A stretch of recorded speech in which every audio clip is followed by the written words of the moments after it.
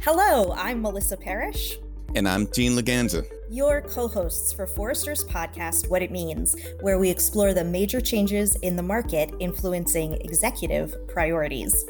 Today, we're joined by Wendy Harrington of TIAA and Souvik Yerner of Humana to discuss some of the challenges facing today's data and analytics leaders. Welcome, Wendy and Souvik. Glad to be with you. It's great to be here. Before we get into our conversation today, I just wanted to note that both Wendy and Souvik will be joining Gene for a panel discussion at our upcoming Data Strategy and Insights event, November 18th and 19th. So if you enjoy this conversation, be sure to check out that event. Let's get started by sort of level setting, discussing one project or initiative that you feel really exemplifies the business value or impact of data and analytics at your company. Wendy, why don't we start with you? Sure, Melissa. Well, I think we're all in search for that killer app that then goes viral, right? Of course. What I think is a great example is the portfolio of initiatives that we launched when we kicked off Nuveen Labs. And the reason we did that is, one, we wanted to get people engaged, like roll up your sleeves, understand what AI and analytics is all about. Two, like understand what works and what doesn't, so that we can either say, hey, look, let's go big, go home, or just go deeper or broader in a given area. And the third thing we wanted to do is start to build an ecosystem of partners. We realized we weren't going to do it all on our own. And we felt with a group of partners, we could go faster, probably cheaper, and definitely make better progress, knowing where others had kind of laid the groundwork before. Interesting. Thank you for that. And Souvik, what do you think?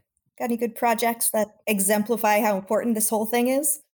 We have a portfolio of more than 100 initiatives right now, but let's look at one. Let's look at one of them. So we all, of course, are familiar with the current pandemic situation the last 1.5 years. So being in healthcare, that was, of course, a prime thrust for the work, innovation, and therefore also data and analytics. So early in the pandemic, we recognized that the situation of staying at home has created special challenges for our members, but sometimes couldn't even get healthy food or transportation. And the company really responded very quickly by creating what we call internally Basic Needs Program, where Humana members that are struggling to get food, they receive a series of 14 home delivered meals containing fresh groceries, ingredients, etc. And we do it because we know that in our population, from our predictive work, that ability to have healthy food does influence heavily your health outcomes and even medical costs as you go. So that's make a lot of sense, of course, to keep our seniors healthy through providing good food. So what does a data analytics program do in this context is first it's about prediction of which of the members has a problem with food insecurity. So we created a series of models around social determinants of health. Among them, also that food insecurity prediction model. And then very swiftly, with our citizen analytics capabilities and citizen app development capabilities, we created a full logistic systems on how to collect the request for meals, then ship this request to the meal providers that we have across the US, contracted parties that are helping us, and then of course follow through on all of this chain to make sure that a person gets a meal, or that we can essentially understand where this order is on the way and can answer questions in case our care team contacts the person again. So we did all of this based on some of the Microsoft Stack technologies that we have created, platforms that we invested, to Wendy's point earlier on. We selected those partners, and we had luckily our staff trained to be able to create this type of models, create very quickly applications that help you swiftly develop and run a new business process like this in a particular meal delivery. So here it is. Here is the kind of analytics function which lets you see kind of spreads from data acquisition, because frankly for these models we had to understand how to measure food insecurity, and we did quite a bit of surveying early on to stabilize the kind of ground truth data. then you have to be able to create those type of models with sufficient precision. And then, frankly, you cannot stop there, because in order to have impact, you also need the ability to very quickly create tools that enable those models and predictions to actually do something in real life. You know, you both head up teams that I presume is full of lots of specialists, data engineers, data scientists. Just heard Sławek mention citizen data initiatives. You both talked about building ecosystems of partners.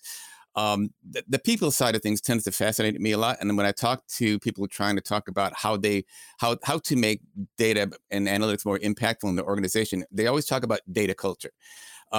What does that really mean, having a data culture? And I mean, why does it matter?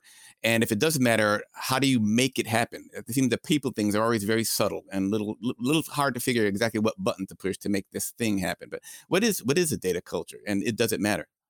It's critically important. I mean, there's a couple of signs that say that you're there or making progress on your journey. One of them is, are you using data to make the biggest decisions for the company? Right. And I think that's a challenge for a number of companies where historically maybe you couldn't trust the data, or maybe you didn't understand the models behind the decision making, or you didn't have the means to do it in a timely fashion. But, you know, as Sławek was talking about taking care of people's health, we take care of their financial health. So TIAA's mission is to serve those who serve others. And it's healthcare workers and teachers, by and large, and helping make sure that they have the income they need in and through retirement. And so, you know, it starts with, well, are they on track? You know, and what data do you have to show you whether they're on track? If they are on track, great. How do we keep them there? And if not, what are the things that we can do? All of that comes down to data. And I think particularly in our company, we don't have a physical product. The product is virtual, and it's information and knowledge. And so whether it's the knowledge that our advisors have or our plan sponsors have that can help the participant, or perhaps it's the information that we give the participant that helps them understand where they are today and where they need to go, that is critically important. And so for us, that journey of creating a data-driven culture, I think almost starts with, what are the outcomes? What are the outcomes that you care deeply about? And how can data and information and knowledge help you get from here to there? I think oftentimes people spend a lot of energy on the issues, and those are important too. You've got to fix it, but there's something inspiring and that call to action that gets everyone aligned when you can focus on those outcomes. Very cool. I agree. It's all about the focus in the end on the results, and I think there's no question that the data and AI built around data has a transformative power for most industries. Probably cannot say all, but I'm pretty sure most industries in some way or another will benefit from data and AI. And that certainly is the case for healthcare. So this is how, I joined from technology company to healthcare company, because I felt there's so much opportunity. And that opportunity will come in value for our customers and members through faster turnaround times. So data and AI and automation, of course, helps us run these processes smoother and faster. Personalization of experience, I think, is very important. The transformation that in many ways you have seen in banking, where it is becoming more personalized to you, and you can get the type of offers that are fitting your lifestyle, I think can do a lot in healthcare and result in better outcomes, in healthier, longer lives for people, because healthcare is very personal. So that personalization is offered through data and through AI on top of data. And then finally, it's also important for associates. So we don't talk that much about this. We have this triple aim, and then got rebranded into quadruple aim in healthcare. Which the fourth part is essentially look at the associates that work in healthcare and avoid burnout, and also looking mid and long term. Of course, we are facing shortage of nurses, shortage of physicians, because there are more and more of us getting into an age where we need that help. And of course, there's less and less people worldwide when you look at the population that can actually provide that. So in this context, removal of mundane tasks that nurses need to do. And right now, physicians, nurses, clinicians, spend up to 50% of their time on administrative tasks. That can be done by data and AI. Kind of be behind, in this process is certainly way better than it is done today. And all of this, of course, in the end, helps us deliver more human, healthcare and better outcomes for our members. So clearly, building data culture in organizations, healthcare organizations, is critical. And we've been on a path. I can talk about this for a long time, but well, the people side is so important, though, right? I mean, that's one of the things that we've seen. It's one, people are looking for, how do I grow my skill sets so that I can keep advancing in my career, but also having more impact?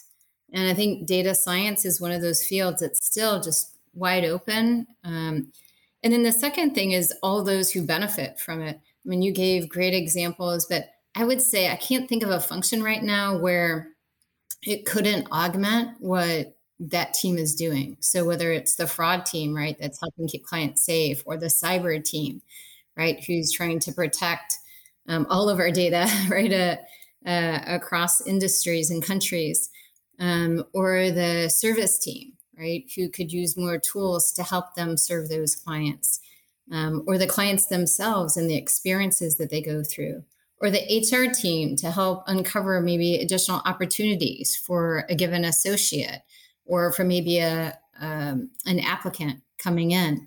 So I think that the use cases are so rich, and the challenge, I think, is both how do you continue to grow the talent pool for those data scientists and everyone that surrounds them, right? From data engineers to machine learning experts to the translators out there and the UI experts.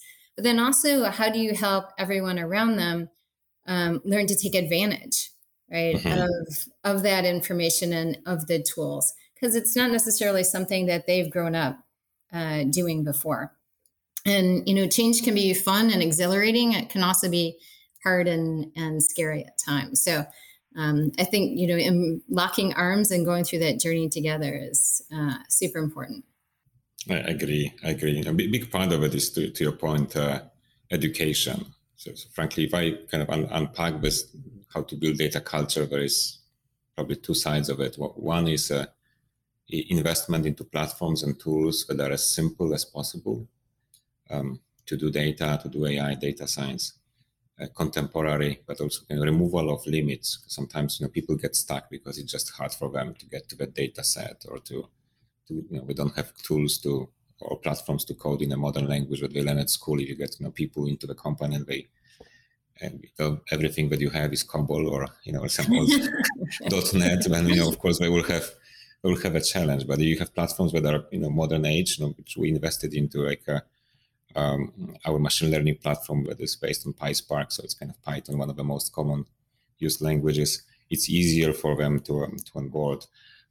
But I think it's not only about data scientists. I think you said it nicely, Wendy. But it's the whole community, the whole context here, data stewards, analysts, and then in the end also the business users.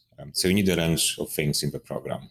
So platforms build is one, but then loads of training and target hiring.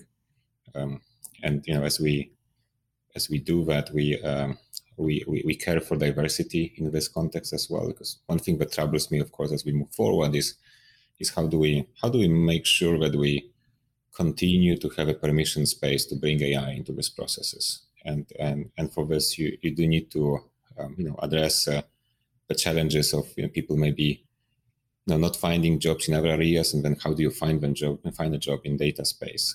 So we have target program where we, for example, recruit people from other jobs so that maybe are there's less demand for, and then we train them for 12 weeks, and then we bring them into the team and they find jobs, maybe not as a data scientist right away, but there's loads of work for just data stewardship, data management, reporting, Power BI and Power Apps that we have implemented in the team is are simple enough. They're kind of based on the same haptics as Excel or PowerPoint, so it's easier for people to join that community and become part of the overall ecosystem of data analytics, data science. And then finally, executives, very, very important group. And here, I think many of my colleagues had success, and so did I, with reverse mentoring programs. Because those executives actually do want to progress. They do want to continue to learn. They understand, for most of them for sure, that data and analytics is coming, and they need to educate themselves, understand how to manage the world that will be infused by those technologies. So a lot of my team is engaged in reverse mentoring of our executives. And they like it as well, by the way, and this kind of creates a bit more permission space, a bit more career attachment. So why not? So that's a good thing to do. That's awesome. It's interesting. This summer, I embarked on an outreach program with our executive team and just did one-on-one sessions talking about a little bit about what we were doing on the data front. But I started each conversation by saying, I would love to hear your top opportunities, outcomes that you're trying to achieve, and then who you hold accountable for it. And it opened up these amazing conversations, incredibly articulate about some of the outcomes, right? Are our participants on track? How can we help our plan sponsors if we could provide X, Y, Z, right? From our head of talent and thinking about diversity and inclusion and what analytics and information can be helpful in our whole pipeline, as well as mobility internally. So I think, sometimes we just don't have enough conversation about it. When you engage in that dialogue, they may not know all the insights of AI, but boy, they sure know the outcomes that they're looking for.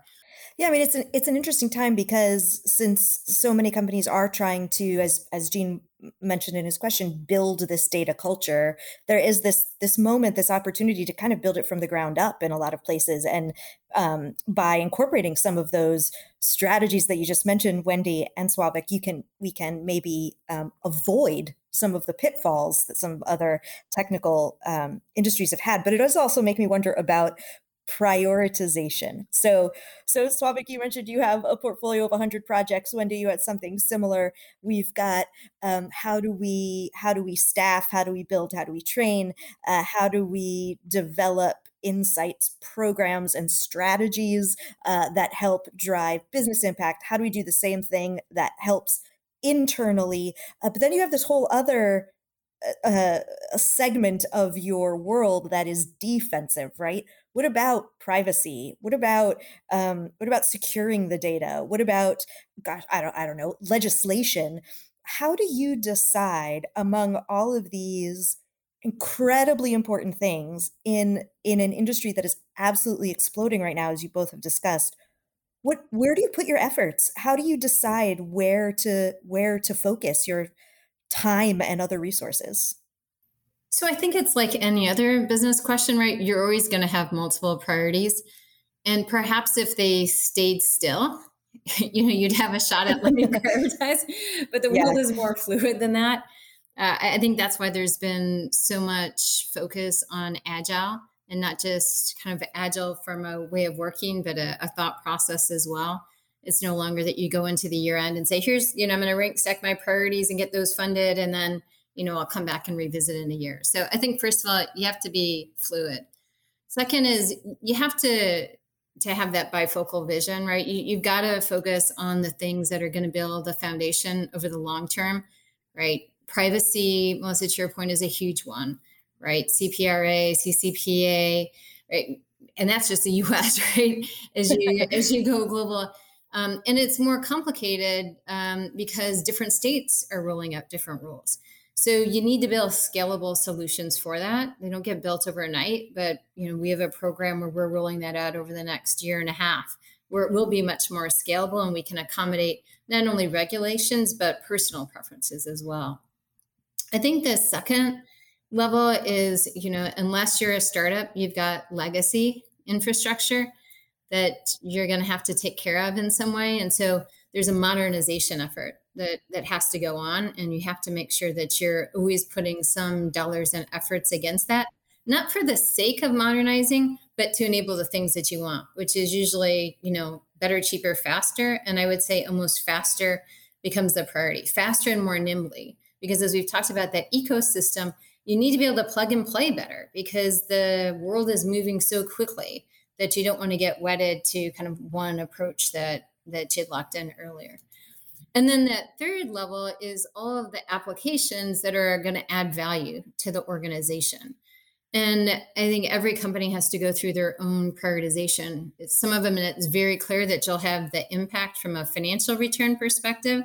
Some of them, right, are the investment so that you can make sure you're always going to do the right thing, right? So the ethical AI elements and spending the time on educating and thinking about that, right? Some of it, as we say, is talent. And you may not see the returns for that from a long time from a productivity perspective, but you do it because it's the right thing to do. And in an organization where you care deeply about your clients and your people, you have to take care of both.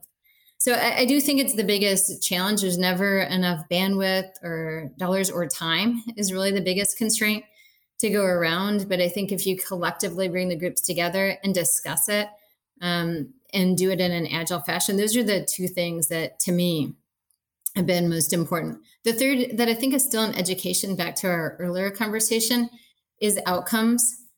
There's a lot of teams that still aren't very good at articulating or thinking about what the outcome will be. There's lots of efforts on, we want to build a capability, but not, what will it deliver in the end, right?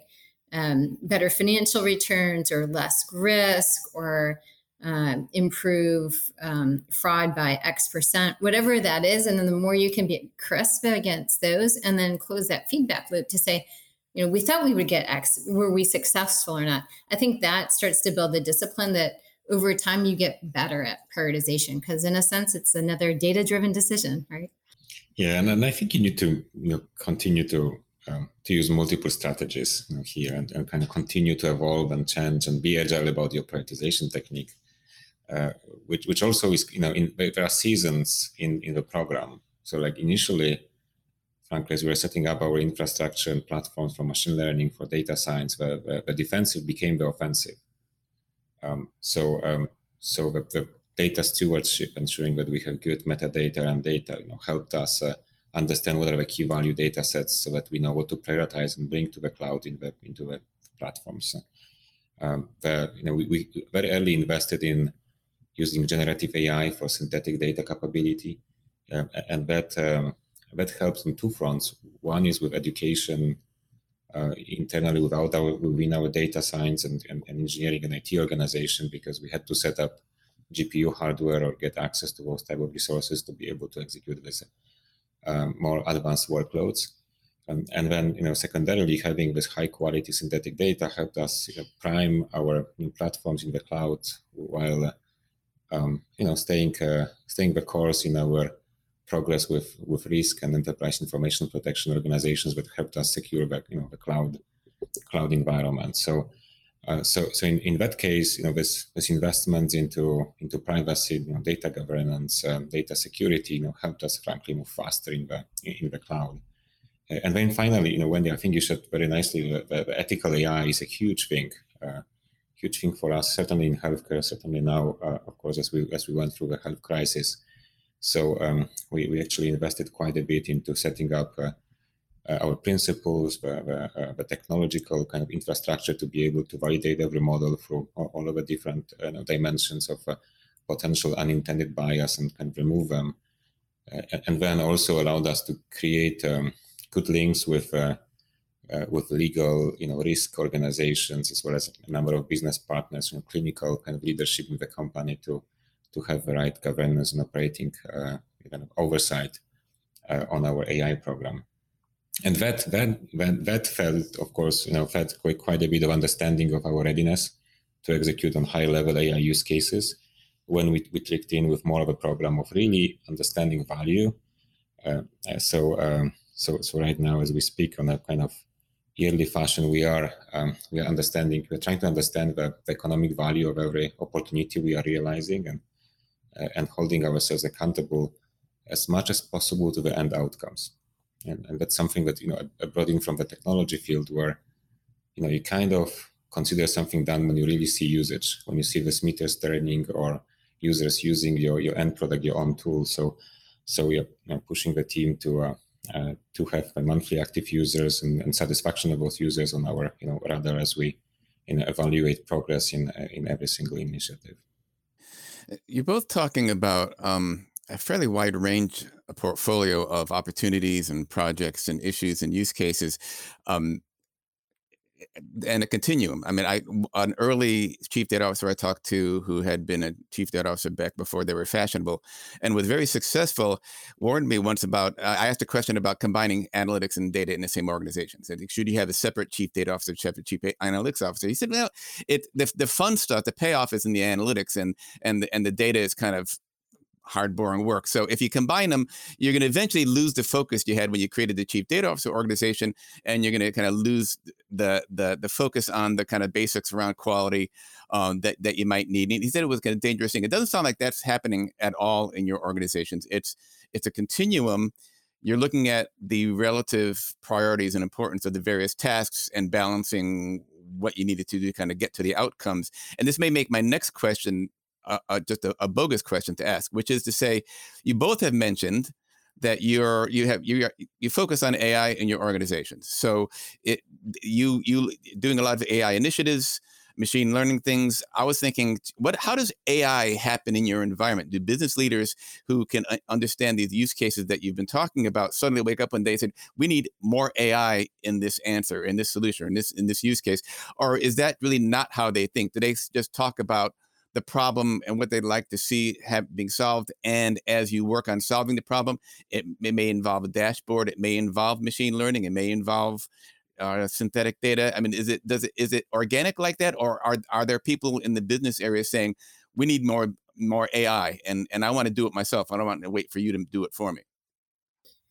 I think it depends on where a given function and company is on the continuum of learning and maturity. So just as an example, if I look at my company and I look at marketing overall across industries as a former CMO, like we were doing analytics, more than a decade ago, right? Because it was so clear about the value that you could use analytics for, especially with your digital outreach and engagement, right? How do I acquire, engage, and retain customers?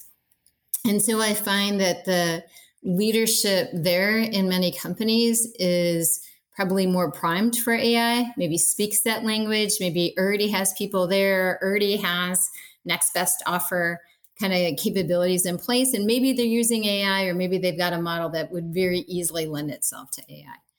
I think if you go into other functions where it wasn't as top of mind, you don't have the expertise or necessarily knowledge base there. But you might have a lot of curiosity. And so, for example, when I launched Nuveen Labs, our original focus were the investment teams. And we had amazing leadership there where some of them had never used it, had never seen it directly applied, but knew the potential, could feel it. And it was like, okay, here's the problems that I have. Does this tease up a solution? And really, was it just AI? But it was bringing in alternative data. Right. So we took credit, debit, bill pay information, and we could pull that in along with all sorts of other data sets from Google and Apple mobility data to open table reservations. And boy, when COVID hit, that became our nowcasting tool. And we got a lot of great information on what was going on, not just at a macro level in the US, but we could go down into, San Francisco versus Atlanta and watch the numbers change. And if you take that and you start to combine it with AI models and capabilities, then you start to see people wake up to different opportunities. The other thing I would say is, there's so many different forms of AI, kind of different forms of technology. And so one of the things that people got pretty excited about was NLP as a capability. It's no longer I'm going to predict X, but gosh, this is a huge efficiency tool. And look at how it's helped me flag complaints, or I can use natural language generation to actually take, a 20-page PDF and create a summary. And so people start to say, hey, that's super interesting, but they may not know much more about the rest of the AI field. And so that's where I really feel like part of our job is, to create that culture we talked about before, data-driven culture. part of that is AI, and part of that's education and understanding the art of the possible and how to get from here to there. So I started the conversations with, what are the biggest problems you're trying to solve? And then I would try to say, okay, maybe AI is not solution. Maybe it's alternative data. Maybe it's something else, but let me try and connect you to the right people if I'm not the right one to solve that one, because that is a really good, meaty problem to solve. And I think if people define that, that's where we've seen the most success by far in the organization, the people who can articulate that.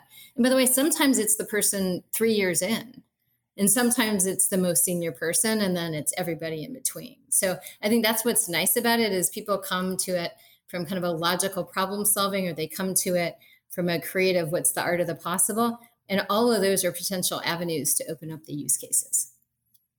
Yeah, I agree. I think that innovation and the demand for AI comes from all angles. And part of it is what we need to drive. Part of it is coming from both business leaders, but they don't live in isolation. I mean, there are loads of course, loads of vendors that are creating solutions, target solutions that include aspects of AI, and they target their sales activities towards those different constituents in our organization. So sometimes they come back and say, okay, like this person is talking about this, let's say call center monitoring solution that includes AI and will help improve quality and satisfaction of our members. All great. So quite a lot of innovation happens this way. But or maybe they're listening to you on a podcast right now. Maybe. Who knows? And they will come and say, but that's already done. But there are plenty of opportunities, really. I mean, like we started here, there are so many. So what happens is, sometimes it happens this way, but then our role is really to come in and tell them, okay, for this applications, steer a little bit. For this application, it does make sense to do it, with outside vendor in a bit more fragmented way. But of course, the company also needs to have strategic view of AI and your data estate, and create this internal, platforms. And we created one with, for machine learning, as I talked already. So with all of this effort, we now have more than 20,000 features about every single member. That helps us create models that are of way higher precision than anything else in the published world, for sure, or maybe even I think worldwide. That is amazing power. So in some ways, in enterprise, steering these processes so that you create this competitive advantage through analytics and AI, I think is our role. And this is where when our team becomes the one to help feed the art of possible. The prediction of food insecurity, the prediction of inpatient admission, really understanding with good accuracy of which of our members will get into hospital in the next 3 months. You can do a lot with this and potentially change totally the face of the industry to go from more of a reactive mode, which we in most cases have right now. We are waiting until we get a pain in our chest and then we call ER or we go to a doctor, as compared to more of a proactive mode, which you see in many other industries, but where essentially there is an AI algorithm behind that predicts that something will go wrong, and then you send a service crew to fix equipment so that it doesn't happen. And thinking about healthcare, you can now send a nurse to someone's home and tell, if you don't change your habit here and start eating more healthy, or make sure that you take this medicine every single morning, because we know that if you don't, you might get into a hospital soon, and otherwise you don't, and then the person hopefully lives longer. It's like your own time machines. Look, right? You're going back in time and intervening, right, to save someone's life. I mean, that's what it is. Than that? And it's real. I mean, Wendy, I think this is coming, and it's not that much of the rocket science. It happened. That's why we don't fear flying so much, because there is all kinds of algorithms that take on signals from all of these engines in the airplanes, and they get fixed ahead of time. Mm-hmm. How wonderful and how reliable it is. See how much longer people's lives could be extended if we did healthcare the same way, and if people obeyed what doctors say. Okay, because another thing is that's the biggest problem right now, the frontier, because I know something will happen to you, but sometimes it's hard to convince a person to stop smoking or eat healthier or go exercise a bit more. But when we have AI and hopefully people start trusting this a little bit more and more, maybe it will be easier to change, to affect the behavior, and then through that affect the health outcome. Well, thank you so much for that. I think that is a really good note to end our conversation. I'm certainly going to go get on the treadmill. I don't know about everybody else. This was a wonderful conversation. Thank you both for joining us, Souvik and Wendy. I learned a lot. I'm sure our listeners did too. And I'm really looking forward to the panel at our Data Strategy and Insights Forum. So thank you very much for being here. Thank you, Marisa. Thank you so much. If you like what you heard today, subscribe to Forrester's What It Means podcast on iTunes, Google Podcasts, and Spotify, or your favorite podcast player. To continue the conversation, follow Forrester on Twitter, Instagram, and LinkedIn. Thanks for listening.